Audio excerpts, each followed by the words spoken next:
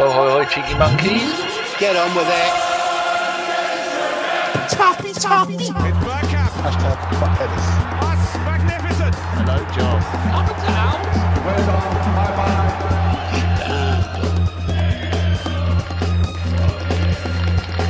Bloody Arsenal. Be ambitious. Come on. Hello and welcome to a Bergkamp Wonderland and Arsenal podcast. My name is Carl Walker.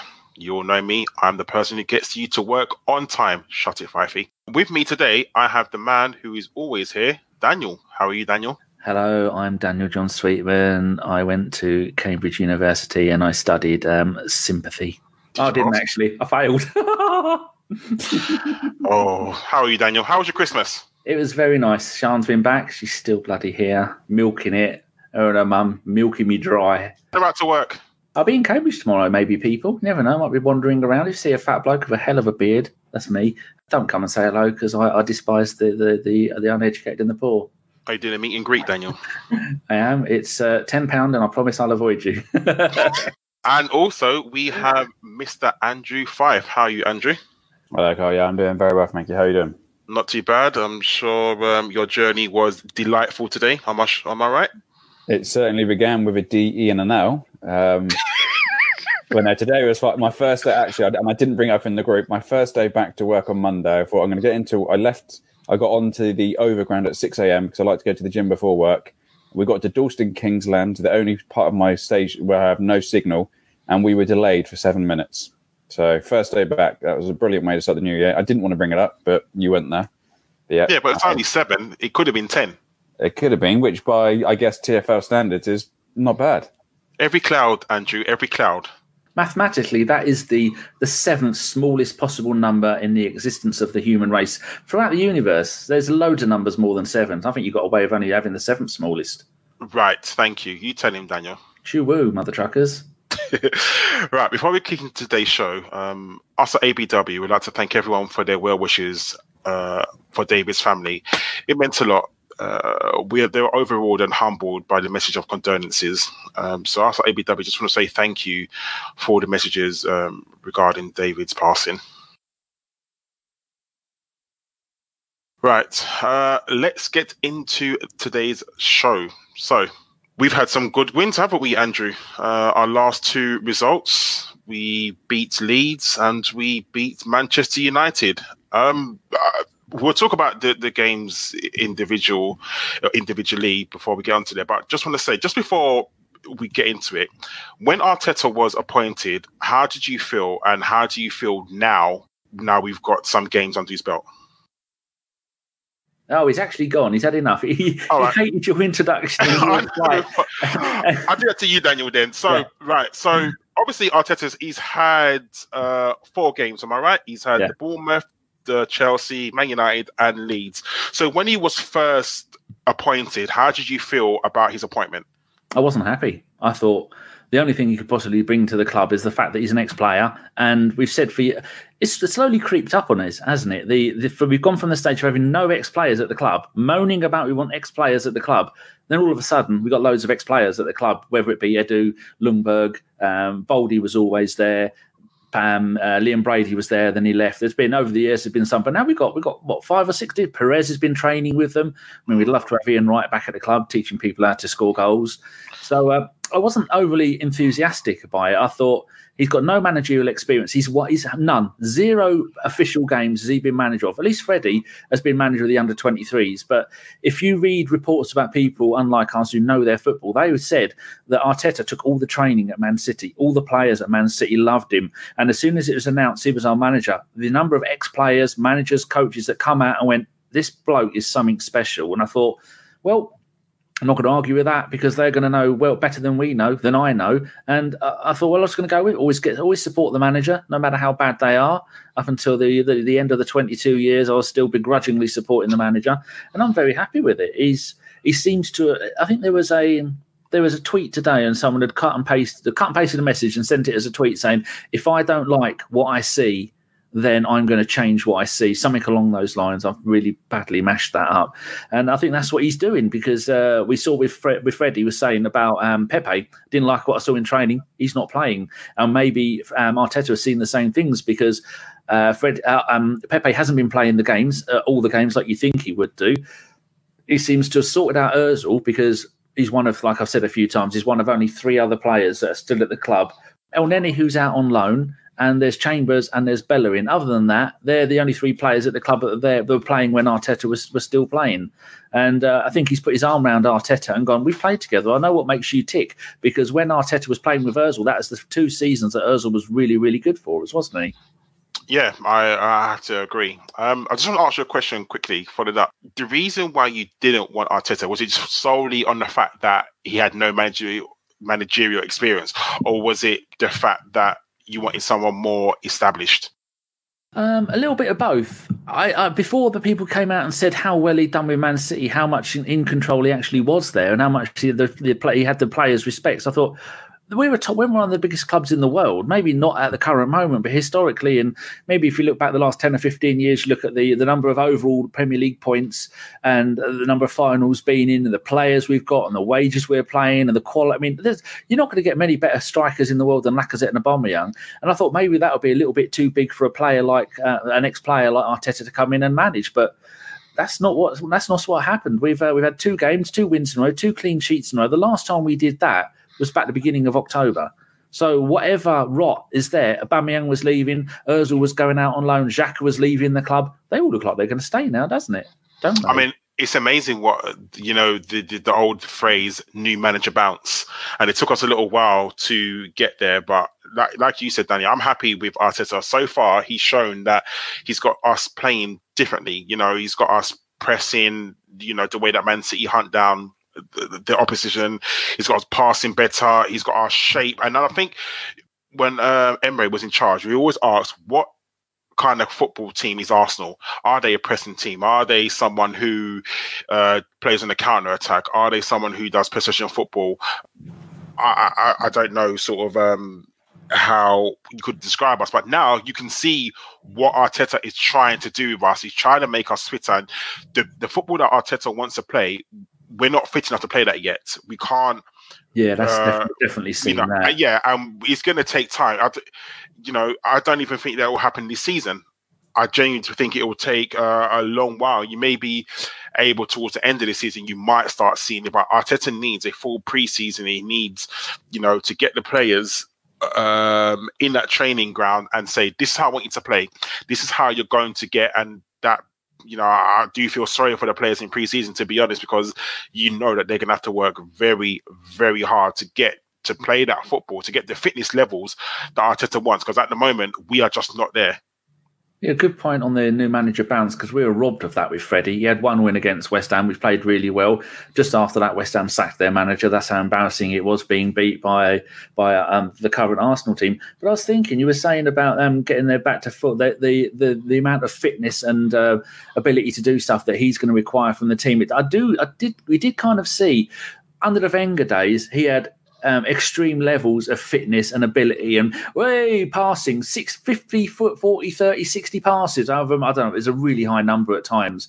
That as soon as Emery took over, that started to fade away, and the match fitness started to fade away. And maybe Arteta is had ingrained in him the way that Wenger has said, right, you eat this, you do this, you train here, you do that, and we're slowly starting to see it. But I think the biggest difference that Arteta has had is Torreira, you're a defensive midfielder. Xhaka, you stay in the middle. Ozil, you stay in there behind those lot. You defenders, you do a bit of defending. And I think the likes of Willock and Saka, Nelson and Ashley Maitland-Niles yet again has come in and saved us. Because for those, especially Saka and Maitland-Niles, for those two to go, you've not really had much to do with the first team. Oh, now you're our wing backs. And Nelson has seemed to change the kind of player he is. And I always think that Smith Rowe is another young player who I really think is going to be brilliant.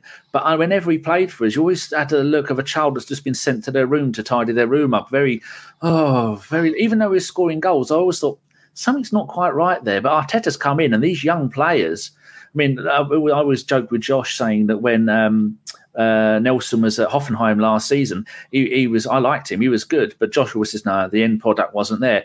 And I must admit, Josh is right. For the first half of this season, his end product hasn't been there. But in his last couple of games, I think he's been really impressive, hasn't he? Yeah, it's amazing what you can do with a young player when they're coached properly.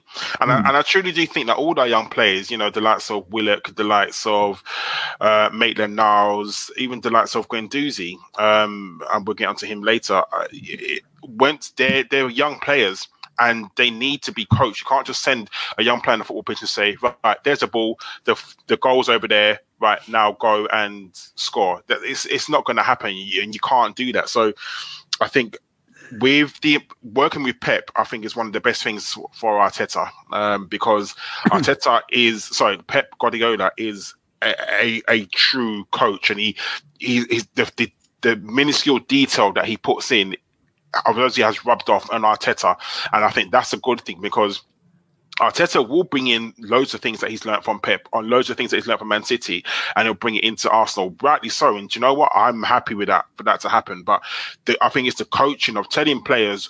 I mean, if you had told me 2-3 months ago that Socrates would be able to play right back, you would have laughed at me. You would have said he's just about a centre back, let alone be able to get up and down that pitch and play right back. And that is a testament to sort of, okay, he didn't have the best game at right back, but he didn't have the worst game at right back. And, you know, you could argue it was against a weaker opposition in Leeds, but let's forget that in the first half, Leeds absolutely dominated us and they should have been 2-0 up. But, you know, that's football, I guess. But now Fifey's back. I'll ask you the question, I should just Andrew. say, Carl, the reason why Fifey went, if you're not watching this live this video, you saw 4 seconds of Fifey just now live. He's actually been off. He's checked with the EU, and we're only allowed 4 seconds of live Fife. And now he's back. Now he's checked the regulations, haven't you, Fife? So that's all you're getting, ladies and gentlemen. 4 seconds of live Fife. Now it's just a photo. Sorry, Carl.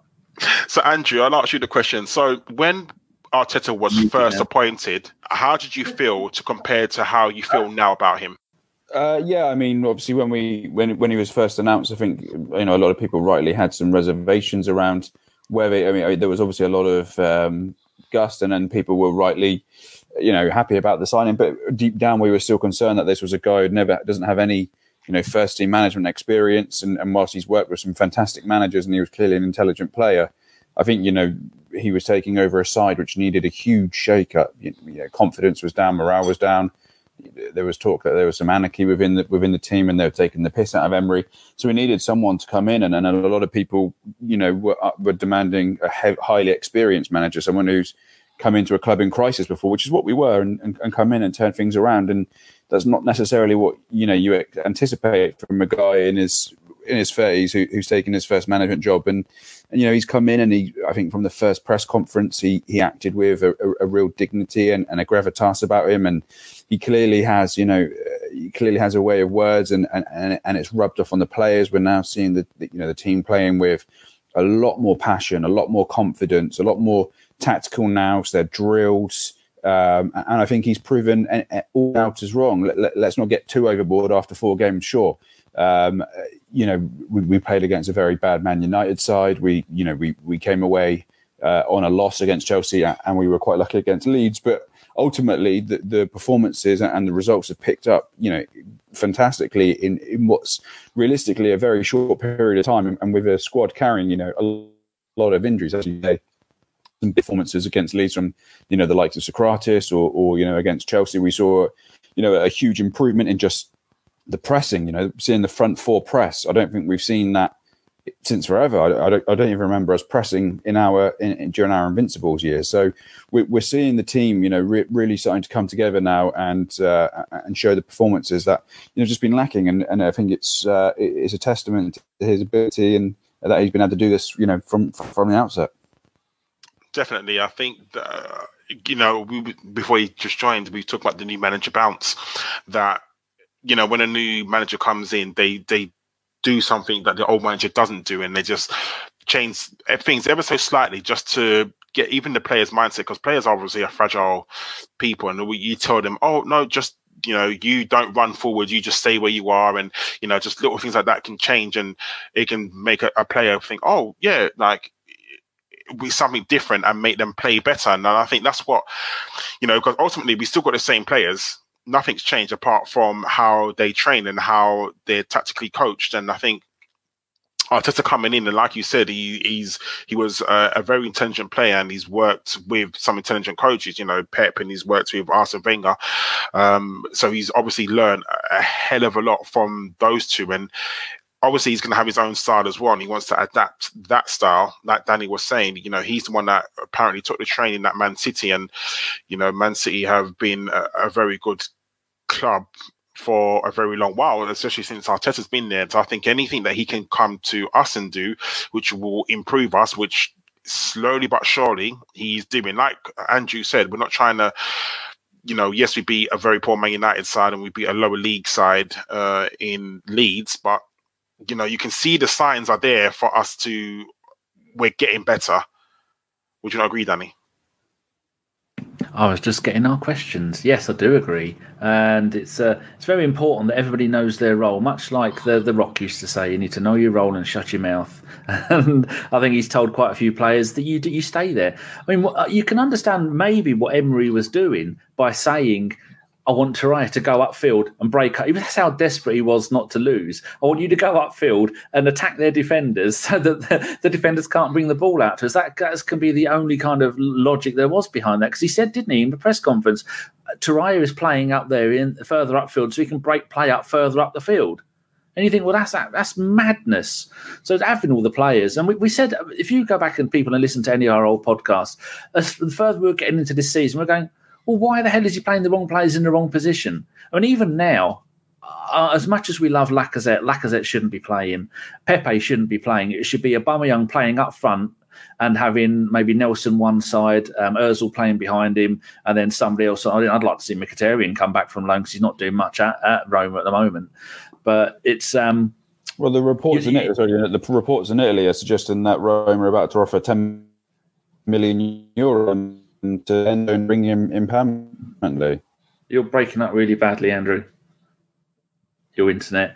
Sell him. I mean, if they not sell him to get the money, but just sell him to take off. What's that? $280,000 a week in wages. Yeah. But I think when we sent him on loan, we agreed to pay some of the wages. But Lacazette, he's tried playing Lacazette into form, and Lacazette isn't playing badly. He's working his arse off. It's just not happening for him. And how many more times can we take the risk of not scoring enough goals when you've got a goal machine sitting on the bench or playing out wide, and Lacazette still isn't scoring? And Pepe, we've seen what Pepe can do when he comes on as a substitute, and that's what I want to see more of. Bring Lacazette and Pepe on as and when we need them. But for now, we need goals. We need to win games, and it's working. But we've won 2-0 and 1-0. I mean, against a team like Leeds, when we had almost our best team out there, we shouldn't be beaten on 1-0, should we? They shouldn't have run us ragged like they did in the first half. No, agreed. I think, like I said, in the first half, how we went into 0-0, I have no idea. We was in definitely the lap of the gods, luck of the gods, I should say, because they had, I can top of my head, 2 extremely good chances that they really should have finished, and they had 15 on goal. I mean, 15 at target, but not on goal though. But we're still letting Arteta's not a miracle worker. He was never going to come in and he's going to change our fortunes overnight. But he's got us playing better. But like you said, we just about beat Man United, or just about beat Leeds, and we beat Man United. I just want to touch on those games quickly. So the Man United game, it was for me. Man United is the old enemy. I started supporting Arsenal when Man United were the enemy. Them and Tottenham were always the ones who you wanted to beat at the end of the season. I know. And beating Man United, albeit a poor Man United side, as Andrew alluded to, was still satisfying, because who doesn't? And I think in the first half, I think that is how Arteta wants us to play for the whole game, because that for me was one of the best halves of football I've seen Arsenal play, probably in about 2 years. I think it was absolutely brilliant. Andrew, you was at the game. How was the atmosphere at the game, and how did you find the first half of the Manchester United game?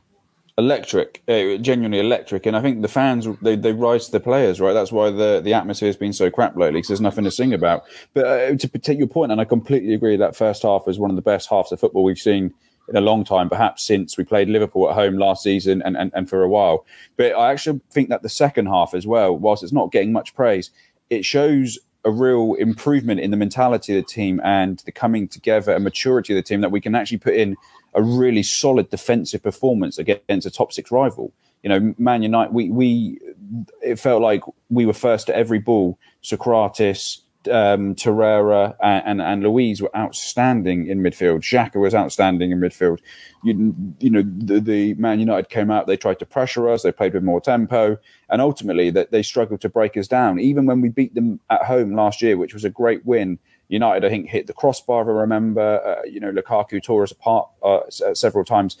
But this game, it just felt like we absolutely dominated them from the first minute. It was man versus boys. You know, I've not seen that kind of performance from Xhaka in years. He was disciplined, he was robust, and yet he was still creative. Torreira was coming out of play to create space for Mesut. The front four were pressing. You know, Lacazette was put in one of the best defensive performances I've seen him ever put in. It was just incredible to see. And yet, you know, we start the way we did against Leeds. I think, as you said, Arteta's not a miracle worker, but you can certainly see that there's positive signs, right? But one thing I'd maybe suggest to Danny, and I kind of get your point, Danny, about Laka and all, but when you look at how the front four operated in that game, you know, they were fantastic. Pepe was menacing down the left. Orba was pressing. Aubameyang's work rate and his ability to harry the United defence. You know, he kept Wan-Bissaka back. I think Lacazette was dueling with Maguire, and you know, he was genuinely putting them under so much pressure, which allowed Mesut to pull strings. Mesut played some fantastic passes, and we saw some vintage Ozil in the game, which again we haven't seen in well over a year now. So I think the signs are positive. I completely agree that first half was fantastic, but actually what we can take away from understanding from Arsenal, I think we learn more about them in the second half, just because we're seeing them, how they react under pressure. You know, before we would have crumbled, and this time we didn't. We came out as the Goliath, and it's fantastic to see. Carl, wasn't it funny to see when they realised they couldn't beat us, they were resorting to kicking us, and when you start kicking people like Socrates, Kolasinac, Xhaka and Torreira, you're not going to win that, are you? No, you can't play it. Back in the day, yeah, we was a soft touch. Let's face it, we was. But so good to see. Yeah, we're a different kettle of fish now. Like, I'd love to see this team against like an old Stoke team, like to see if they would react the same. Because I'm sure some of the results that we had would be so much different. You know, them old Sam Allardyce's teams against Bolton used to say, just go out and kick them. Like, that wouldn't work with us now. Like, no way, because we've got players who are maybe not so fragile, and you know, everyone's up for a fight. Like, you can imagine this Arsenal team willing to take on anyone, because we're just not scared of them, which is quite good. But Daniel, your thoughts on the Manchester United game? Magnificent. I went and, you know me, I like a few stats. I went back and had a look, and in Arteta's 5 seasons for us, it was really only 3 seasons, isn't it? Because the last 2 he was virtually injured for all of it. But in his entire time at Arsenal, we never beat Man United in a league or cup game or anything. Got a few draws with them. And I was surprised by that, because that was coming to the end of the Wenger Ball era, and it was coming. And now we've got can we call it ArtetaBall? Because it was very much like watching when we were watching Wenger, keeping possession a lot of the time, lots of passes. And it was the first time in, I think, about 15 games where our average Opta rating was over 7. We got a 7. Oh, pardon me, got a 7.11, which is amazing to see. When you got someone like Kolasinac, who only got a 6.5, and I've just had my dinner, I had some chicken, and that's repeating on me. Nom nom. But Pepe was outstanding. But I think it comes back to what you were saying, Carl. The players, Arteta is expecting more from the players, more ability with the running, with the passing, with the team play, with the positional sense. And we saw that Pepe was magnificent that game. He got the Opta man of the match. He got an 8.8 rating. He got a goal. He hit the bar, and he still got taken off. And like you were saying, Fife, that all those front four all work together. And then you see them against Leeds a few games. Was it the Leeds game? It was the Leeds game, which was only 5 days later. Now, I think 5 days. I mean, I'm not a professional athlete. I don't know if anyone's ever noticed, but only 5 days later on that, and some of those players looked absolutely knackered, didn't they? They just don't. They weren't ticking. And I think it comes back to what you say, Cole. They've got new ideas. He's asking a lot of them. It's going to take. Sometimes it's going to work. Sometimes it's not going to work. And I think as time goes on, we're going to see it working more often than not. And I'm actually excited and looking forward to seeing some of the big games again. I think you've got to think as well, if they're looking knackered on the pitch, as you say, Danny, he's got new ideas. Those ideas on the pitch, a lot of it is high intensity pressing, right? And if they're working on that on the pitch, you know that they're working on that on the training pitch as well. So I wouldn't be surprised if they're being drilled like they've not been drilled in a long time. And I think coming back to your point earlier as well about some of the comedy Arsenal were putting out only a few months ago, shots and kind of clips of them training. And, there was times when the strikers were having to jump off space hoppers and the keepers were doing 360 spins before having to try and, it was crazy. It just looked like they were on drugs. You genuinely couldn't make up what you were seeing on the screen under some of those training sessions. And now it just seems like we've got, the kind of structure and tactical focus that we've been screaming for years. We've not seen this since maybe 2013, 2014. Without getting too carried away and assuming it's going to carry on. But, I think these players are just absolutely knackered. And it's crazy to think how unfit some of these guys got under Emery. We saw Lacazette came off and actually Torreira was meant to come off because he got cramp. And I think he was sent some special fluid on the pitch because Lacazette had cramped up since then and needed to go off. And the players are cramping up all over the place. And you're thinking, this is the kind of scene you see in the 120th minute of an FA Cup final when both teams have been going at it, not after 55 minutes. It was crazy to see. But you got to think, once those fitness levels are up to where they're required and we've got the requisite ability to play the game that Arteta clearly wants us to play, I can't see what's stopping us from getting back to where we need to be. I think a lot of fans now are rightly jubilant and buoyant about, and we can start beating our chest again and start, expecting a lot more from this team than what we've been seeing. Do you think Arteta was a bit surprised about how unfit we was when he first came to the squad? I mean, I'm sure he would be. You look at Man City and they are, without a shadow of a doubt, for the athletes, right? They're not just talented players, and he's been working with some of the most well drilled players in the world, but not just because of their talent, but because of their athletic ability. So he's clearly must be coming in, and you wouldn't expect any team with a top 4, top 6 ambition to be players left, right, and centre falling over because they're too unfit to carry on after 60 minutes. That's just not acceptable, right? I'm sure he would have been shocked at the level that the fitness, because I think under Wenger we were notoriously, for all of Wenger's faults, even in the last couple of seasons, I think there was a few mad stats about how we won more games in the last 10 minutes than any other team, or we got last minute winners or draws than any other team, I think, in Wenger's last 2 seasons. So the fitness was always there under Wenger. That was never a question. Whereas it's almost gone, full, it's done a 180 under Emery. And I don't think even us as fans really saw how bad it was as well until Arteta came in and tried to bring in a different style and a different philosophy, because you just wouldn't anticipate. I guess we just never ran as much or ran as hard or had as much intensity under Emery. But the way it's gone now and how visible and it's shocking to you as a fan. So just imagine what it must be like to Arteta. But I guess what does that really say about our fitness and our strength and conditioning team? Because you got the likes of O'Driscoll there, who's being linked to a big move to Liverpool, but these guys get paid to ensure the strength and conditioning and the fitness of the players. Now I know Emery will have his own ideas about how they should train on, and what tactics they should be training towards. But you would have thought that within the hierarchy of the club, there would be people with the clout that can stand up to the manager and say, listen, I don't think that the players are at the level they should be. Their fitness levels will be monitored probably every single training session. You see them wearing the My Zones. You see them wearing, specialist equipment. It's kind of shocking that the team were allowed to get into the physical state that they did. A Premier League team fundamentally shouldn't be, cramping after 55, 60 minutes, regardless of the style of football you try and play. And I don't think all of that should be pinned on Emery. As I say, I think some of it's been unfairly pinned on him as he's leaving the door now, or after he's left. But actually, there are people in the club who probably should have stood up and made themselves counted, who are the real experts in this field, which Emery wasn't, right? So I played devil's advocate. So imagine, do you think that we concentrated less on fitness and more on tactics because of how bad our results were? So imagine like you were dedicated, I don't know, a Monday training session all to fitness, all fitness, nothing but fitness.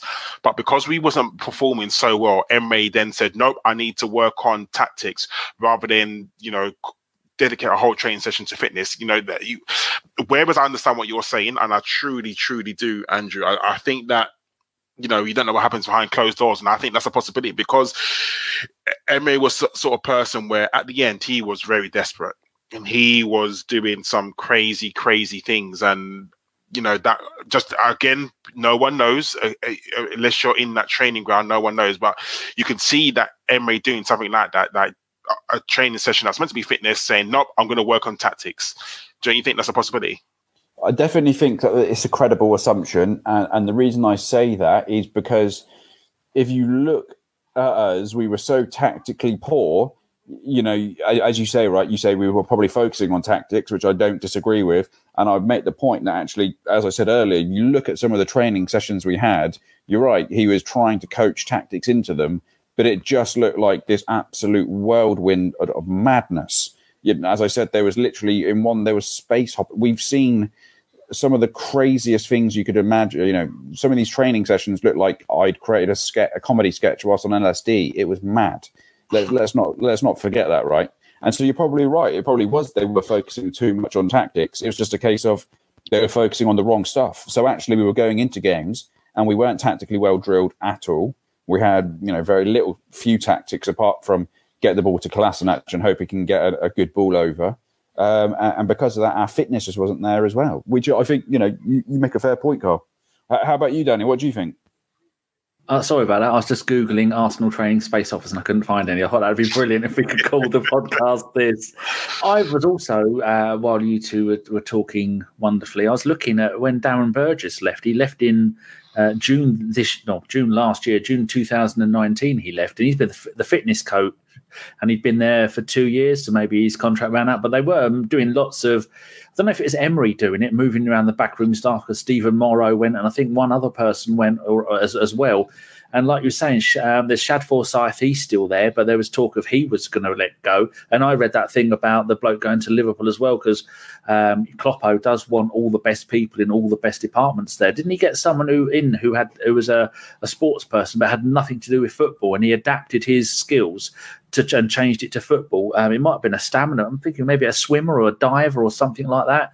I know the divers are usually saved for training at Spurs, but yeah, I agree with everything you said. It's really important. There was definitely a change going on there, and maybe it is when Darren Burgess left the club, that's when things did go downhill. But I don't know which one of you two said it, but Arteta was at Arsenal for 5 years. He came in when things were slacking a little bit, still managed to win a couple of FA Cups, and for him to just be gone, was he gone for 2 years, 2.5, 3 years? No, 2.5 years. The amount of difference, I think as you said, Fife, the amount of difference at the fitness of the players in that 2.5 years, how much it has dropped. He must have thought, what the hell's going on here? How has this been allowed to happen? How have you gone from one of the fittest teams in the Premier League with breaking records at number of passes and possession and all this other stuff that, although things had gone wrong under Wenger, they were still running their asses off and still running for 90 minutes and doing all that wonderful stuff that Wenger ball became famous for, and hopefully Arteta ball, which no doubt people will start using soon when this starts to work out. And we're going to get it all with him. Yeah, it's just so many positive things are coming from the club now.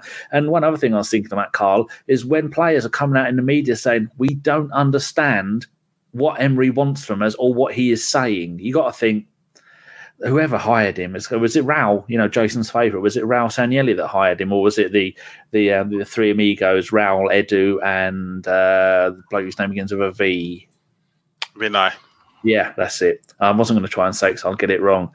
Or Raul's surname. So wasn't it those three that whoever hired him has a lot to answer on? They're lucky. If any of those three were involved in hiring Emery, he managed to get in with, I don't know what he told them, but it's obviously all nonsense, because Arteta was almost ready to sign as manager in the summer of 2018, wasn't he?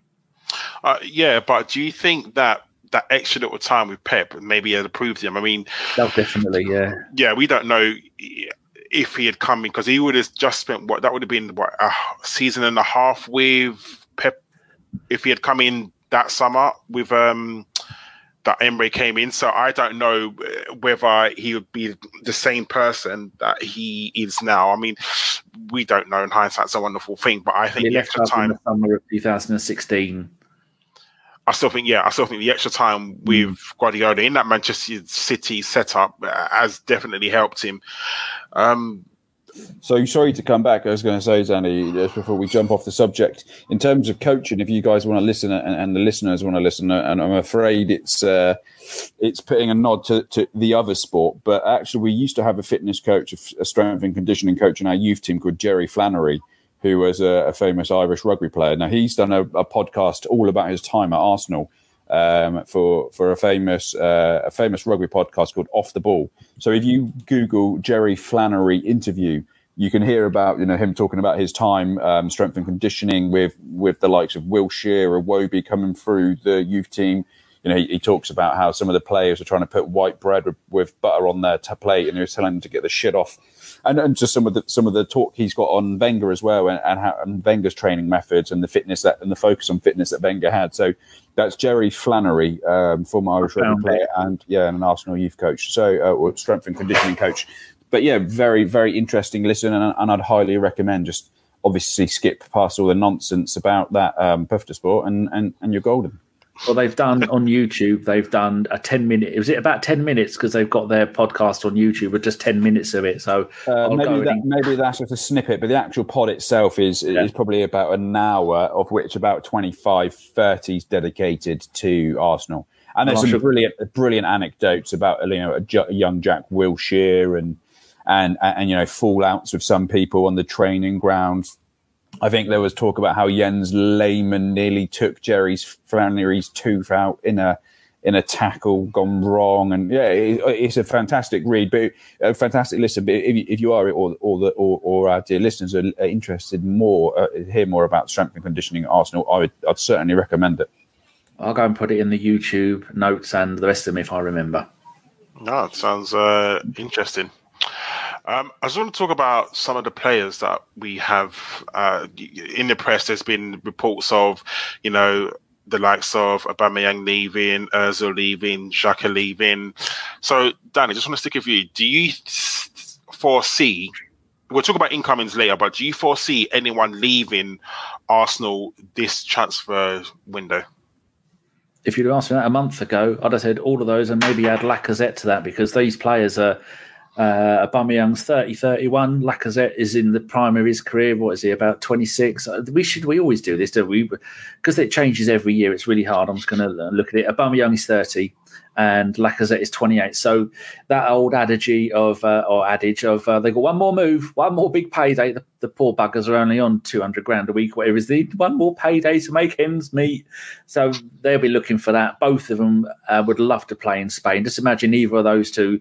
I think it was Real Madrid wanted both of them, or Barcelona wanted, because they're looking at moving on Suarez, aren't they? They need someone now that Real Madrid don't have Ronaldo, and Higuain, as Garfield loves to call him, isn't exactly a goal machine. They need someone who, if either of those two played for Real Madrid, they'd get 50 goals a season, all competitions easily.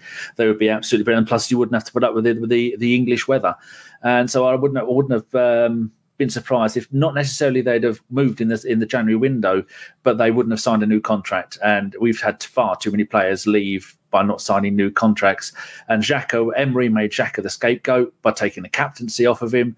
And Ozil was just not happy for the entire time that Emery was manager. You could just tell straight away. One of the first things he did when he came in was he dropped Ramsey and Ozil. And how the hell we managed to go on a 22-game...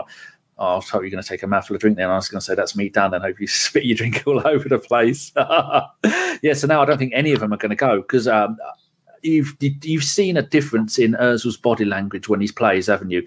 I mean, the Leeds game, not a good example, but the Leeds game doesn't matter. It's the game like the Man United game, and we were unlucky with the Chelsea game. Things were just clicking then.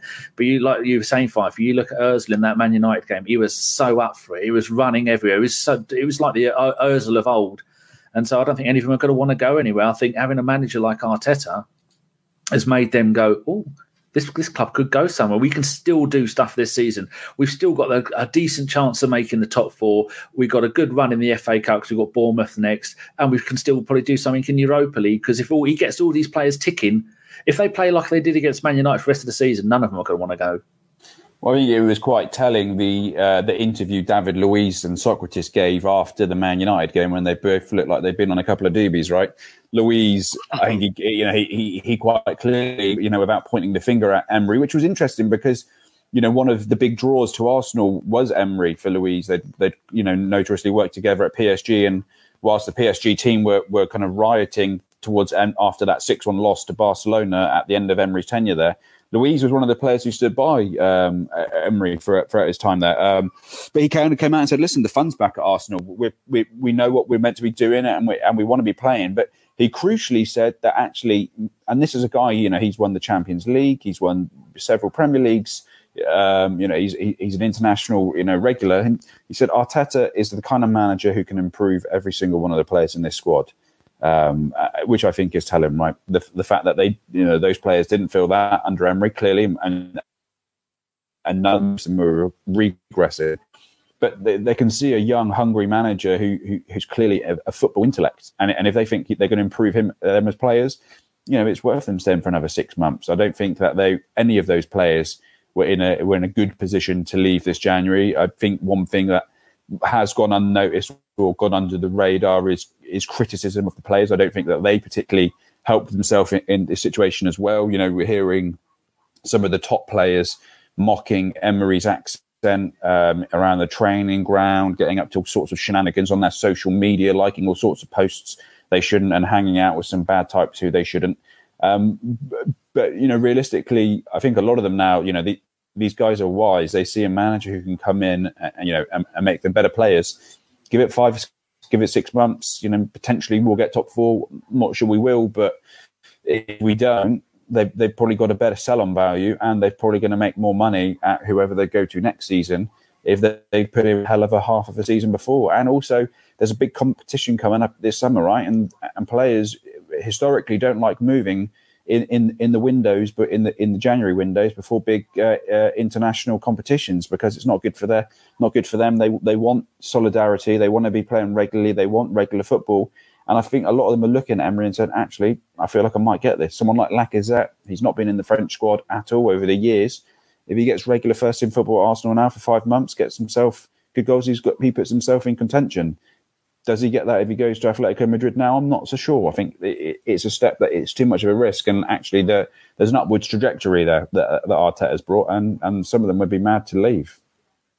Do you think any of them will extend their contracts? Because I'm sure Aubameyang and also Lacazette only have, 18 months left on their contract, I want to say. I'm sure Danny can get me the actual dates their contracts run out, but I know their contracts run out soon.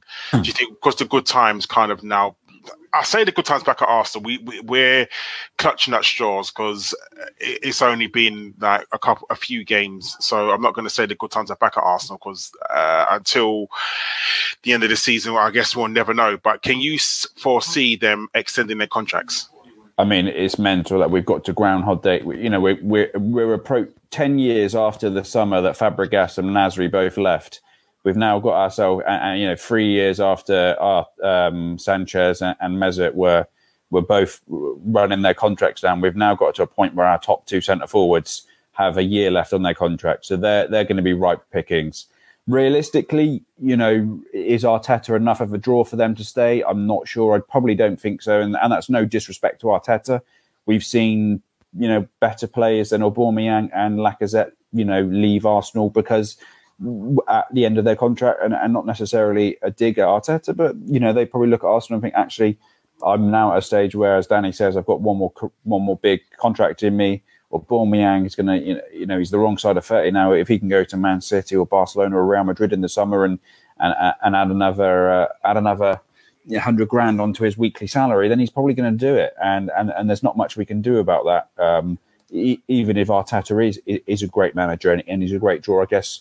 At this stage of Aubameyang's career, he's not as worried about the long term. He's more worried about what he can achieve in the short term. He's not really won any major trophies in his career, and so he probably wants to bridge that. And I guess the same with Lacazette. I'll be interested to see who actually does come in from in the summer. I don't think he's he's not been fantastic over the last season or so, especially away from home. But then I think some of the younger players are more likely to say now, the likes of Torreira, who, we all know was kind of, even Emery made it public that Torreira, wasn't a fan of him. And we saw his agent doing his weekly link to Napoli. So, I think that those kind of guys will stay. We might see, a real change in the mindset of Xhaka, who quite clearly wanted to leave. And it might prevent some of our youngsters from turning their head. But, will Arteta manage to keep Laka and Albright at the club?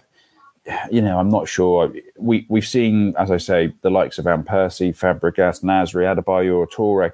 Over the years, the players have shown that they're humans, and ultimately, if they get an offer from a bigger, better club, more money, more likely to bigger chance to win prizes and money, then I think they're going to go for it. And we can't blame them too much for that, right? You'd do exactly the same if Crossrail came in for you, for example, and offered you more money for an easier life.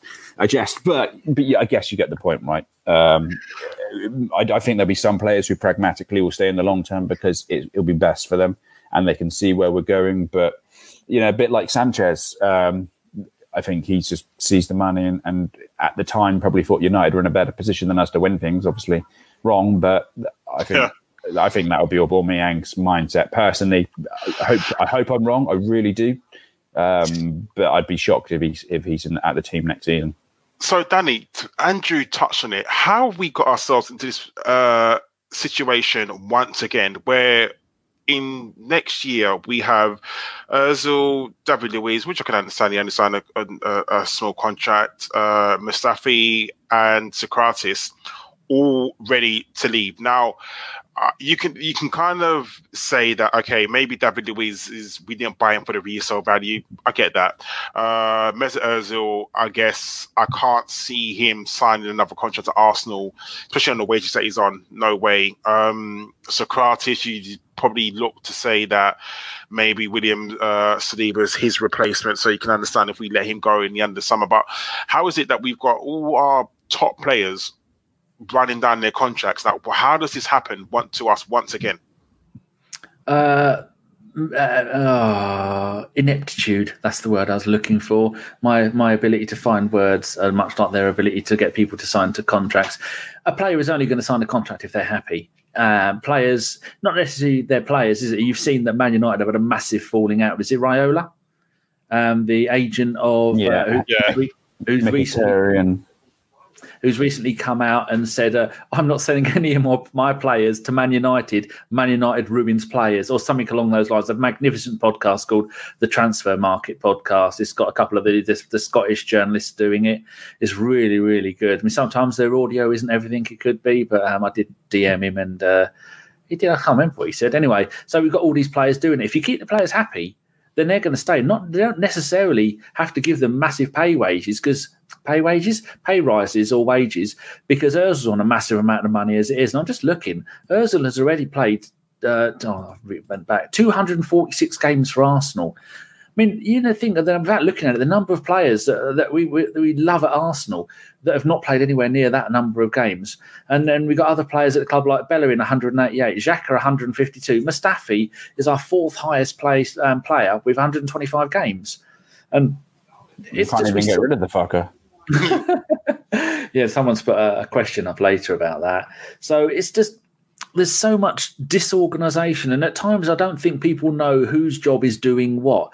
We knew under Wenger was in charge of everything, be it from buying players, scouting players, doing the contracts, picking the cutlery for the Emirates, picking what colour the toilet seat should be at the Emirates. And we've got someone who's a head coach. I think you need something of a little bit of both. We can't have an authoritarian like you do with Wenger, where he did absolutely everything was down to him.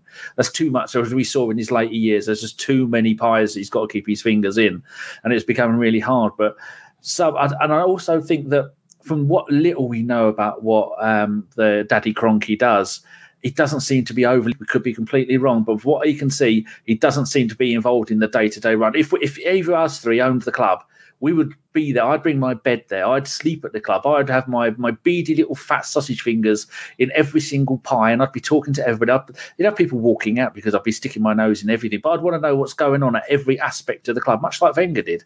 And I don't think that's there at the moment. And Wenger later came out, didn't he, especially after the Gilberto thing, where he said players, once they reach 30, only get 1 year contracts. I think he's since said that was a mistake to do that, because so many of these players ended up leaving and going off and doing great stuff with other clubs. Perez, Bergkamp all probably left too early than they should. Yeah, I mean, at the last game at Highbury, we were all chanting to was it Perez? One more year. Yeah. He ended up going to Villarreal and doing brilliant there until he got injured. Was it Villarreal he went to? It was, yeah. He got injured and then he came back and did well. I went to Villa, didn't he? Yeah, afterwards. Yeah, that's another one. It's like when Edu went to Spain, it didn't work. He got injured straight away as well. It didn't work out for him. And the worst one was Gilberto. I think he's still playing for Brazil when he left us on a free, went to Olympiacos or Panathinaikos, one of those two, and ended up going there and winning titles. And we remember looking at him going, how the hell are these players? I mean, look what Santi's doing at the moment. We pay his wages for 2 years. The bloke nearly loses a leg for Arsenal, and then we let him go, and he manages to not only get back in the Spanish team, scoring for the Spanish national team, and being adored by the Spanish public, as far as I can tell, which is very little. I mean, that back end into that Gilberto one was crazy. We let Gilberto go, and then I think within the space of a few months, Lasana Diarra had left. We had Denilson then became our holding midfielder. Oh God, Flamini had just recently gone to AC Milan. It's like we just lost about 4 or 5 holding midfielders, and thankfully we were able to convert Song from a centre back to holding midfield, and he kind of did all right for a while. But I mean that 30 policy was mad. But looking at Aubameyang now, I think some of this. Listen, let's not point fingers at Wenger and the old regime too much, but clearly, in that last January that Wenger had, it was chaos trying to sort out Mesut, Alexis, bringing in the likes of Mkhitaryan and Aubameyang, and we probably gave Aubameyang a huge contract with a 3.5 year period because it's all we could do at the time. We were so desperate and so low, and the club probably hoped that with a new manager we were going to push on and kind of all this madness would be behind us with and that kind of triumvirate structure, which Gazidis left within 4 months, and then I think Mislintat was out the door only 5 or 6 later, so that never really worked out the way it should, and probably why Josh Kroenke stepped up to the plate a little bit more, and we've seen like Vinay coming in and Hugh Fuse on contracts, but in general, we're still marred by a lot of the old mistakes that we made, and Mesut being on 350 grand, you can see the hierarchy at the top of the club. We're clearly pushing Emery to not play him because of that, and trying to force him out the door somewhat over the last couple of years, and there has been a lot of mistakes made over the years, which I think we're still paying for. I genuinely still think that sometimes we're still paying a little bit for that 2015 summer, just because it meant we went and overspent on Xhaka and Mustafi a couple of years later, and we can't get Mustafi off the books. We spent 35 million on a very average centre back, and so you just got to hope with someone like Arteta. He's young, he's hungry, he's at the very start of his the very start of his management career, and hopefully he's going to have more of a long-term vision and a long-term focus, and he's going to want to bring in younger players to that will grow into his system, to almost like Klopp did. Klopp had to completely rebuild that team from scratch, as opposed to just bringing in big mega names or mega money who are likely to have egos and an entourage that follow with them that are bad for them. So I think Arteta puts us in a much better position in that sense, just because I think he matches. He has that. He's almost the young Wenger, right? He's coming in with a fresh slate and fresh canvas and fresh ideas. And so maybe we'll move away. The time, Andrew. Sorry, you're saying that he had to do what Klopp did. Klopp was given 3 years. Do you think Arsenal fans we want instant success? I think we want instant improvement, but I think just like Liverpool, there was a handful of idiots at Liverpool who were calling for Klopp to leave after the first season or two. But I think Arteta has a lot of capital in the bank with fans. Former captain of the club, took a pay cut to come. We all know the story about Arteta, right? He's a fantastic player, maybe perhaps understated, real intelligent player. He's coming in at a time when we're so low and expectations are so low, any improvement is going to be, taken well with the fans. I don't think it's in the club's interest to want to look to change him in under 3 years unless it's like another happens. Financially, the club is still paying. Well, they only just stopped paying Wenger's salary until recently. They've now got to pay Emery and his entourage's salary for another year or so. So I don't think that the club will be in a position to be wanting to move Arteta on. I'm sure he's on nowhere near what Wenger was on by the end, but it's just money. The club doesn't want to be, having to pay off managers all the time in this cycle. They want stability. The same as fans. Yes. I thought I'd muted it. I'm telling Sean how long we got left to go, and I swore. Very sorry, dear listener. Go on, Carl. Weirdo. Right, so quickly, it's a question to both of you, and I don't want a Chris Carpenter answer. I want a normal answer. So at the moment, Arteta's got us playing kind of reasonably well. What do you think are what are your expectations and to where we think we'll finish, and where do you see us being at the end of the season? So Danny first, what are your expectations and where do you think we'll be at the end of the season? Do you think we'll have a trophy? Do you think we'll be in the top 4? Do you think we'll be outside? What do you think? The way we I've got a little thing you can see on my microphone there. There's a little red light. I hadn't pressed it properly when I said to Sean. I think we've got about fucking 20 minutes to go. Something like that. I'm very sorry, people. Yes, it's. I think if we can play, we are getting better and better. Back-to-back clean sheets, back-to-back wins, and some of the players coming back from injury. It's going to be important that we get we've got to get a right back if it's on loan or whatever it is. It's got to be someone because poor old Ashley can't be relied on to play right back the entire time. Bless you, because although he's doing a good job and he's getting better at it, and hopefully he could become. I mean, like Ashley Cole, he was a striker when he was a young kid. And then he ended up playing left back, and then he didn't have too bad a career, did he? So I would say that top 6 definitely. If we get Liverpool, Man City, Chelsea, Spurs, if one of the two of those can meet each other and we can avoid them on the way to the FA Cup final, we could make it to the semi-final, make it to the final. I'd rather get knocked out in the next round against Bournemouth than play Liverpool in the FA Cup final, because they're unstoppable at the moment. The Europa League, we have got Olympiacos, is it? We've got them next. They're not a bad team. They're about last time I looked, 5 or 6 points clear at the top of the Greek Super. I think it's the Super League. So that's going to be a tough game. But the team is full of confidence. And when a team is full of confidence and you have got most of your attacking players, because you can go and substitute one defender for another and you're going to be okay. If Aubameyang is injured or Lacazette is injured, then who are you going to bring in? You can't bring in kids to do that job because they're not going to be able to do it. So yeah, I think we're going to be. I can just say before you go on that, Carl, you were saying about Klopp when he first started at Liverpool, October 2015, 8th in his first season, 4th in the next, 4th in the next, and 2nd last season. And every time in the FA Cup, he's got 4th round, 4th round, 4th round, 3rd round. So there you go. Yeah, but he won Champions League with them, so Yeah, so Andrew, what are your expectations and where do you think we'll end up? I think, looking at it now, realistically, if we finish top 6 and we beat Liverpool at home and stop them from going unbeaten, that'll be a fantastic turnaround from Arteta.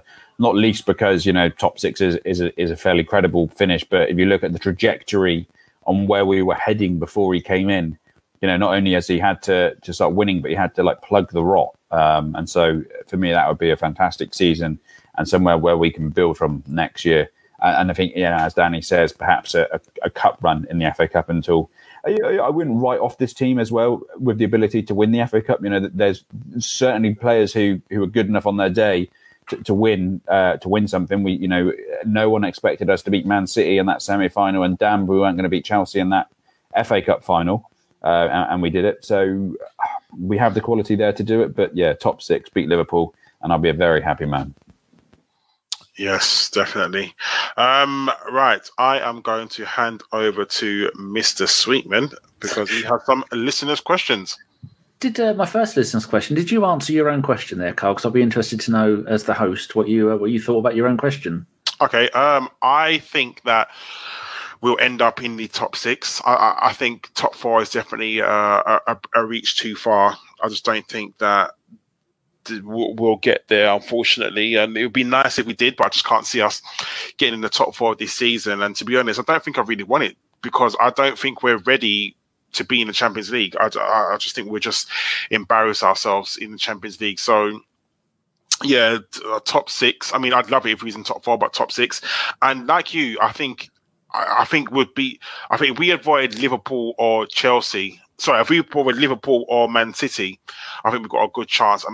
Chelsea, I think we was very unlucky to lose a game at the Emirates, and I think if we played them again, I think we'd beat them. I genuinely really do think we'd beat them. I think we're better than them. So, the only 2 teams I really want to avoid is Liverpool or Man City. Anyone else, I think we could possibly go on and do a nice little cup run. And I think we actually need it. I think we do actually really need a little cup run.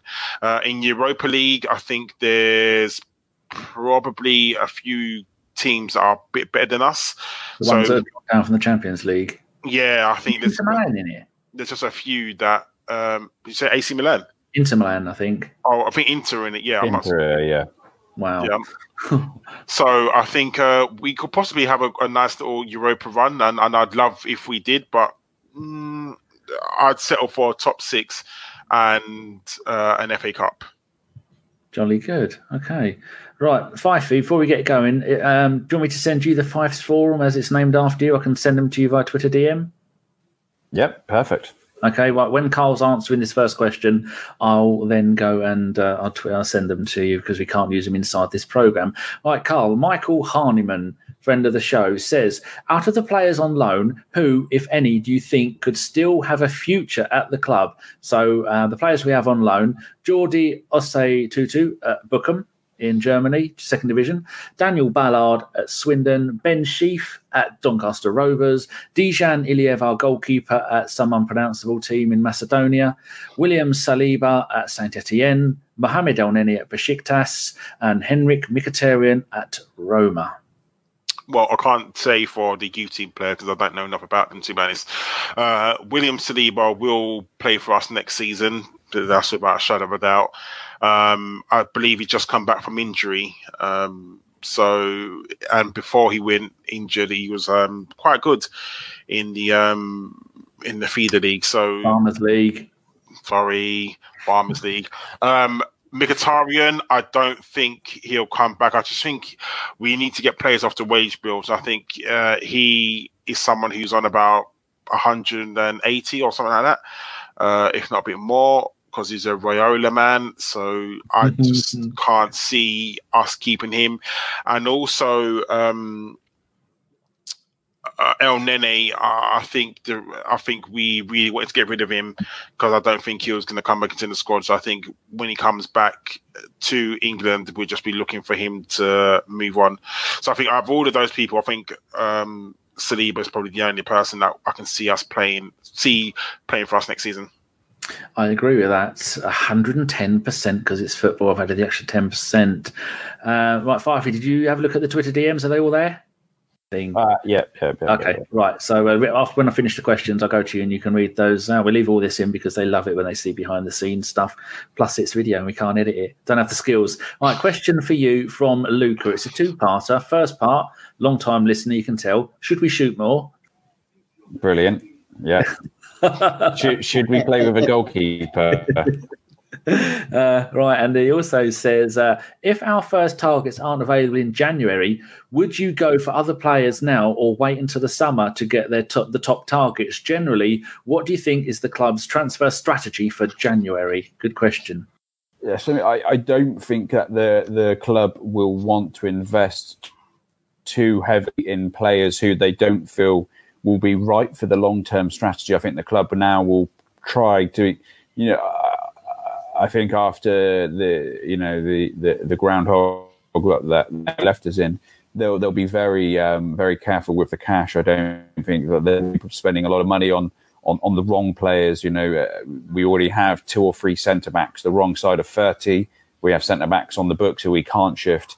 Does Boateng really fit that mould of what we need? A guy he's only averaging 25 games a season or something like that these days, who's not been very good for a few years now, I'd be shocked. I think the club would be more likely to go out there and want to bring players in on loan like they did last January, actually buying the wrong player, if it were. That's not to say that we won't spend money if the right player comes along. We've definitely done it in January before. Some of our best purchases have come in January, but it would feel like we're going backwards if we start, spending 15 million here and 15 million there on the C or the D option. I think, as we said earlier, it's the kind of window before a big international. It's the window before a big international tournament when the top players don't really make themselves or become available unless there's some kind of compelling reason, like we had with Aubameyang a couple of years ago, where he fallen out of everyone at Dortmund. I'd be shocked if we try and just spend unwisely. Okay, lovely. Right, here we go. One for you, Carl, from Azid. I'm not going to do the Akib thing because that's special for Akib, although you have lots of E's in it. So, do you think Matteo Guendouzi will improve, or did our fan base overhype him like we did with Iwobi, Smith Rowe, I think, Zelalem and Crowley? And in brackets, he's apologised to me for saying Super Dan Crowley, future England legend. It's been a while since I've said that. Number one, you haven't overhyped Emile Smith Rowe. The guy is going to be a world beater. Stop that nonsense. And I have a real love-hate relationship with Guendouzi because as much as I think he's a very good player, I don't see what he brings to Arsenal. He doesn't have any assists. He doesn't score goals. He runs around like a headless chicken. He makes stupid tackles. He can't header a ball. But at the same time, you give him the ball and he drives forward and he gets our play going. So and then I'm thinking he's young. He can be molded, especially with someone like Arteta. Arteta can make him good, but I'm not saying he's a bad player because he's not. Guendouzi is not a bad player. I just don't know what his role is. Is he a box-to-box? Is he a deep line playmaker? Is he a defensive midfielder? You think he knows? I don't think under Emery he was given a natural position. I just think he was just told to play in midfield. I think once he nails down a position and once he nails down what he is there to do, no one knows, and that's the thing. I think he'll be a better player. I do not want to get rid of him. He needs to stay. I just think that he's 19, 20 years old, so. Yeah. He's young. He's a child, and he will get better 100%. I just think with the right coaching, he will definitely cement that place down. I just want to see what that place is and what his role in the team is. He's never going to score loads of goals from midfield. He might do. He might change. You never know. If he is a box to box, okay, let's mold him to that. Is he a deep line playmaker? Let's mold him into that. I just want to see him cement down a place, and that's what I want with Guendouzi. Good point about his age. He's only 20 and he's played 73 games for Arsenal already. How many players can say they've played for 73 games for Arsenal by the age of 20? That's but we like him. We want it to work out for him. So, good point. Right. Historical one here for you, Mr. Fife. Are you ready? I am. Jolly good. From Jim Howson, who made his ABW debut midweek. And he's not a Northern Leeds supporting monkey like Josh said he is. I forgot to tell Josh that he was actually in Yorkshire, and Josh was mean to the people from Yorkshire. He says, considering Herbert Chapman's many achievements for Arsenal and other clubs, why is he not spoke on as often as the all-time greats like Shankly and Fergie? I guess he's just too living memory, right? He's a lot of. You broke up. Sorry, I was going to say he is too far gone from memory of journalists and fans today to the point where I just don't think that they recognise, football pre the World War II. To be honest, I think it's more that than anything. People, there's still a lot of journalists in their 50s and 60s and 70s who grew up watching, the great Liverpool teams and the great Man United teams. As now we're more step out beginning in 1992 Sky Sports than we are the history of football. I just think it's just the way of the world. It's why people don't talk about great poets and authors from the past, or we're obsessed with modern pop culture that, why would they talk about Chapman and his achievements like they do Ian Wenger and Mourinho. And also, unlike Liverpool fans, we don't cry about our past every 5 minutes and talk about our achievements back in the day. I had some young bloke who come to do some work in my house, and he's a Leicester fan. And I said, I hope Liverpool don't win the league. He says, why? I said, well, you weren't even alive the last time Liverpool won the league, and they haven't shut up about all the stuff they won before that. They are the most unbearable team that are ever going to win the league, because Spurs are never going to win it. They're the most unbearable, so that's never going to happen. But Liverpool are just the absolute worst. Fifey, are you watching some kind of dodgy stream because your internet keeps going wobbly because you're on that dreaded Wi-Fi? He's looking at the New York Stock Exchange. What's wrong with you? Leave him alone. Oh, and I referred to them as bin dippers, and he didn't know why I called them bin dippers. So there you go. So, yes. Right, next question for Carl, from Matt L. Roberts. In your own opinion and words, what is the priorities in all competitions we play with Arteta in charge? So if you just put them in order that you would like to see them win, I suppose, as in league position and then the other two cups. So I would want us to finish as high up at the table as humanly possible because, as always, the league is bread and butter. I would like us to try to win the Europa and then, obviously, the FA Cup. Jolly good. Right, next one for you, Mr. Fife, is from the normal Gooner. I'm not sure how you're going to answer this because I wouldn't know. He says, if Xhaka leaves, who's an ideal replacement? Same goes for Mustafi. A bag of potatoes is not a realistic answer for the Mustafi part. So I think he's ruined part of your answer there. Have you got any answers at all? Because I wouldn't know. I've given up trying to predict who would be good. I think it's as we said, there's plenty of great, creative midfielders in the game at the minute. I know, obviously, if you look into the Italian league, Inter seem to be snapping them all up with Barella and Sensi in the summer and whatnot. But it's just a case of who's realistically available. Who would you buy this summer? Who would want to come? Or who would you buy in January? Who would want to come now? I just can't see as making an improvement on Xhaka as it is this window. I think I agree with that. I'd go all out to make sure he stays because we're seeing on his day, which is quite often, he's brilliant. He's not Edu or Vieira levels, but I still think he's a bloody damn good player. And he's also someone you're not going to mess with in the middle of the pitch. He's going to take you home in pieces. Question for you, Carl, from Dat, who is in who we call Data Lack LBC. I'm going to refer to her as Dat because that's what it says on her Twitter. It says, who will start more games for the rest of the season, Aubameyang or Lacazette? Aubameyang, definitely. He's our leading scorer. Without him, I don't know where it would be. So I'd like Laka to try and get some form. He's not, like you said, Danny, earlier, he's not playing badly. He's just not scoring goals. And his main priority on the football pitch, however, is to score goals. That's what he is on the football pitch to do. And he's not doing that at the moment. So do I think he will stay beyond the end of the season? After into next season, I don't know. I'll be honest with you. I think his goal scoring record is not the best, especially away from home. He's got a very few goals at home. Very few goals away. He's just not been able to put the ball in the back of the net. He's working hard and he's doing all the stuff for us.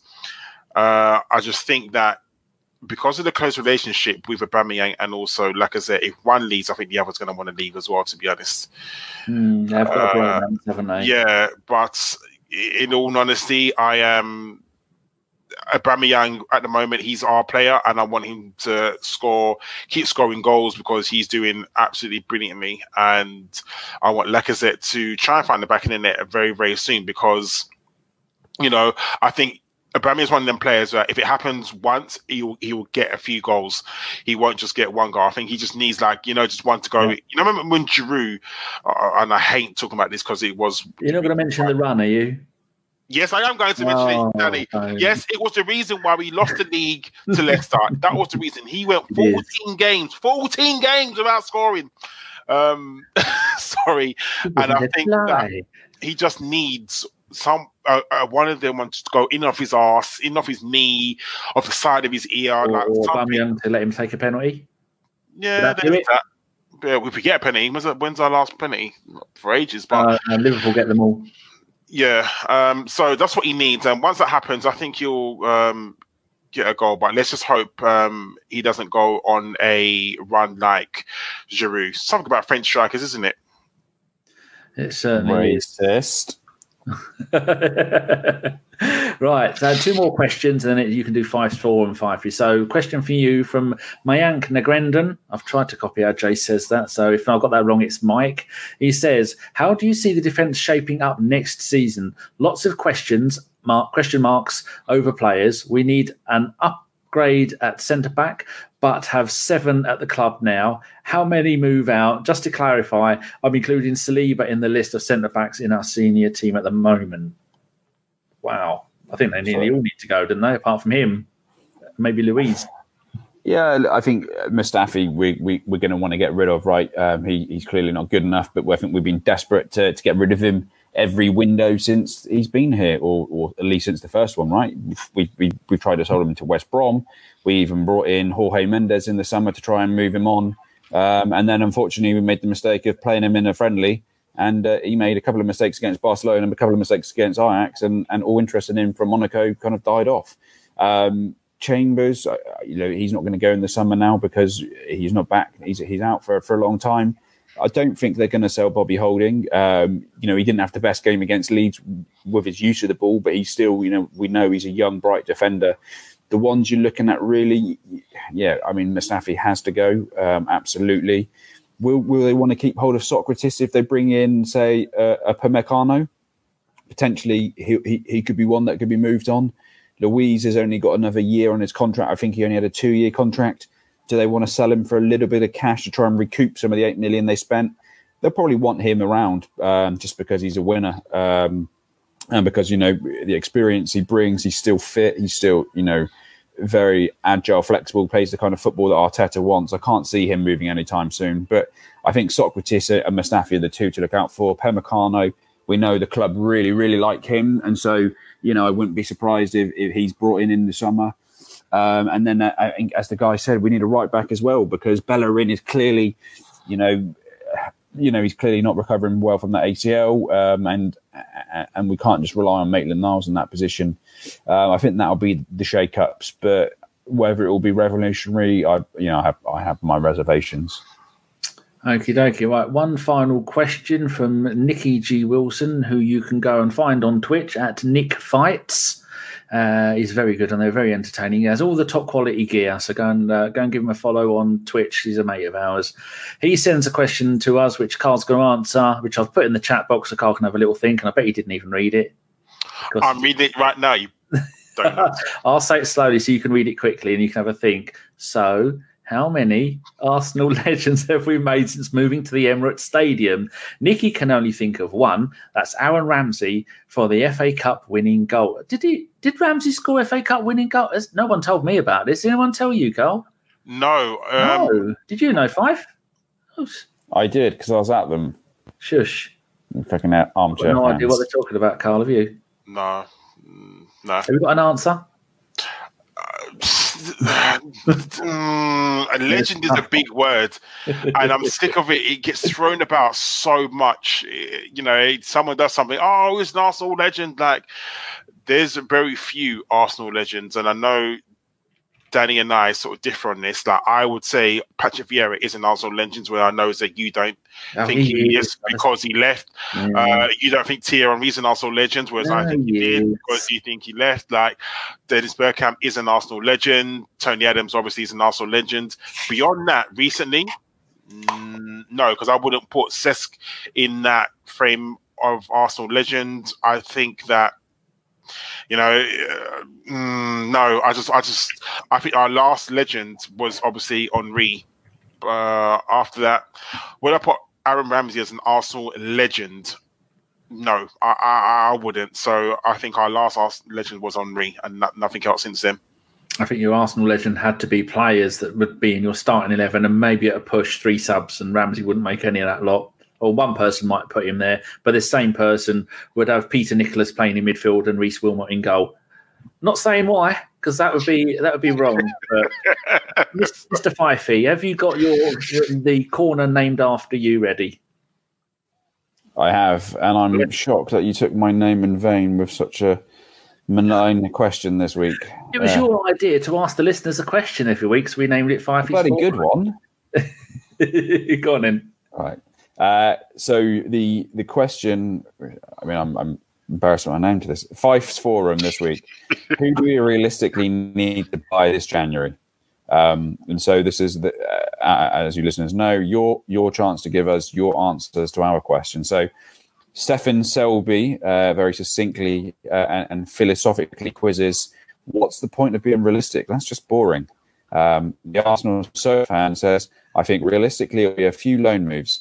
Give the boss time to properly access the squad and make a better decision in the summer. Even my opinion is changing as a fan after each game. Kwame Buadu, realistically need a strong, versatile defender and or a physical DM who could possibly be our Fernandinho, as well if need be deploy at the back, and a CAM. But in reality, foe, we will sign no one. He harumphs. Dat says the best available defenders. That's a good. Appreciate the contribution there, Dat. Nick Wilson. We need to buy good, solid, consistent players that are strong on and off the ball, players that can do the basics and not just the flashy tricks and flicks. Players that when we go 1-0 down, don't hide, but stand up to be counted as true Arsenal players.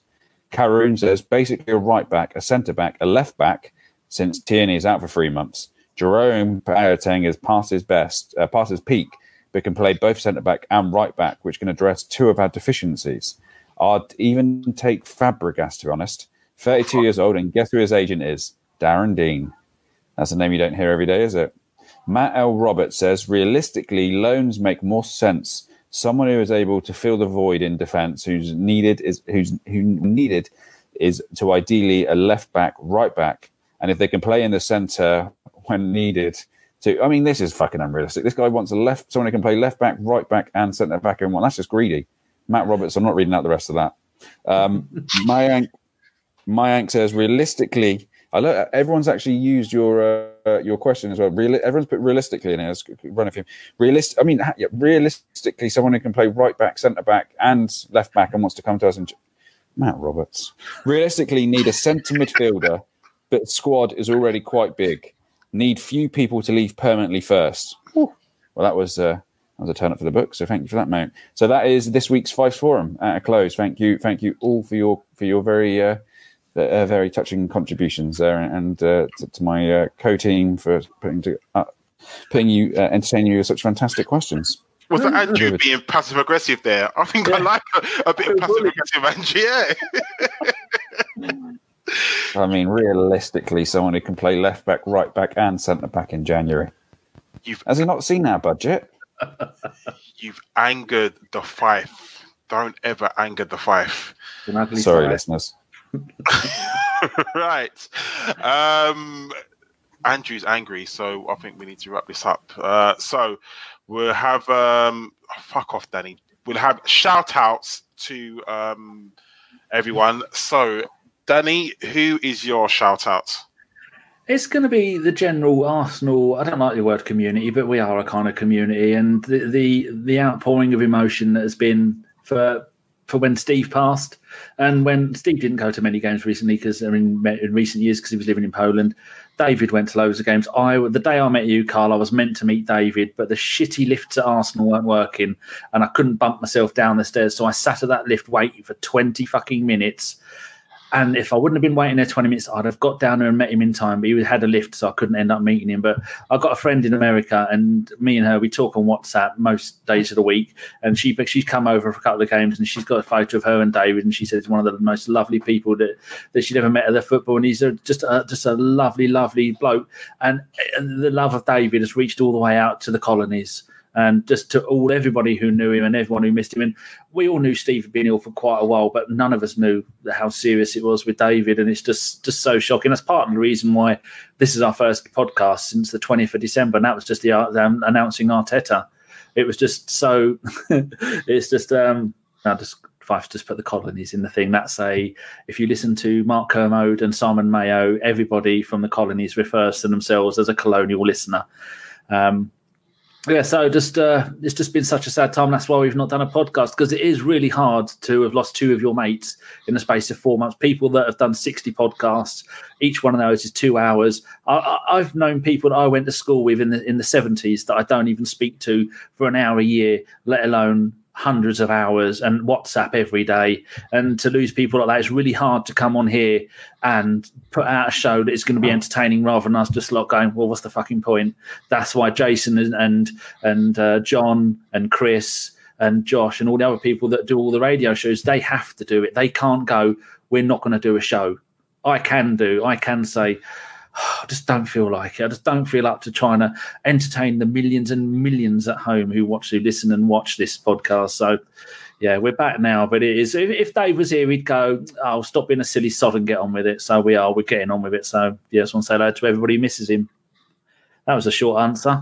Carl. It was a Chris answer. Thank you. That was very nice. Andrew, who is your shout out to? Well, I mean, I will give a shout back out to Matt Roberts for unfairly critiquing us. Well, we do genuinely appreciate all contributions made from our listeners. So thank you, Matt. I was only jesting. And of course, a huge shout out to David, who's very sadly missed and will long be in our hearts and in our minds. And it's such a shame to lose a man of such great stature, a man who made us all better Arsenal fans, who is one of the best bloggers and one of the most well-read and intellectual fans. You know, we've been blessed to have amongst us in the community and especially here on the podcast. So, you know, our thoughts are with him and his family, his wife, who you know, I know has been in contact with us at the pod. You know, it's just massively sad to lose two of your best mates within such short succession. But it was a tough end to a tough year. But you know, we need to pick ourselves back up and move on.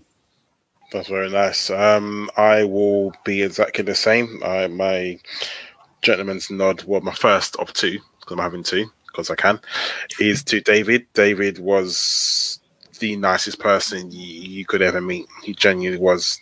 I remember when I first podded with him, I literally was in awe of him. And I remember saying, I can't wait to pod with him. And I remember when I met him as well, like, I couldn't wait to shake his hand. And I think I would push Jason out of the way, which is no easy feat, just to shake his hand, because it was absolutely he's just a lovely person. And I can't believe how much of a lovely person he actually was. So yeah, definitely to David. And my second shout out is to at the Lion Gooner, Chris, because he's the only person of you fuckers that followed me that said Merry Christmas to me. So yeah, go away, you lot. So yes, that was a Bergkamp Wonderland. We're gonna Danny quickly talk about the upcoming shows. We got the Crystal Palace game, which I am actually going to, and I'm sitting in the Crystal Palace end. So, and if Arsenal win, I will be celebrating. So if you don't see me again, I love you all. So I don't know who's on the Crystal Palace game, Danny. Do you know, or is it? It's going to be. Well, it says here, John hosting, Carl and Femi. Well, that could be an issue. Unless you bring your phone to the game. Yes, like a famous Arsenal personality who films himself celebrating. So I'm just looking through it, and Jason's, as usual, Jason's asked for, say, who's free? And everyone has either not replied or said no. So it looks like it's just going to be John, and I'm sure someone will step in. Chris is always really good like that. He could always step in at the last minute. So hopefully someone will. Indeedy. Right. So, Danny, it is time to say goodbye. So say goodbye, Danny. Goodbye, Danny. And Fife has just sent me a WhatsApp saying my battery has died. I'm no longer Oh, there you go. As I say, it disappears. Yes, right. So Right. he says, Wifey says, thank you for having me on and putting up with all the IT crap. Better way to end. Thank you very much for hosting, Carl. I do like it when you're on because it means I don't have to. We love Andrew. No worries, Daniel, because you have to be here. Andrew was here. He would say goodbye. So I'm saying goodbye for Andrew. Daniel, I will talk to you soon. And dear listeners and or listener, as Danny says, thank you for listening and or watching if you're watching on YouTube. And we shall see you after the Crystal Palace game. As soon as I scored that goal, I was fucking livid. Splendid business. Get down, dog.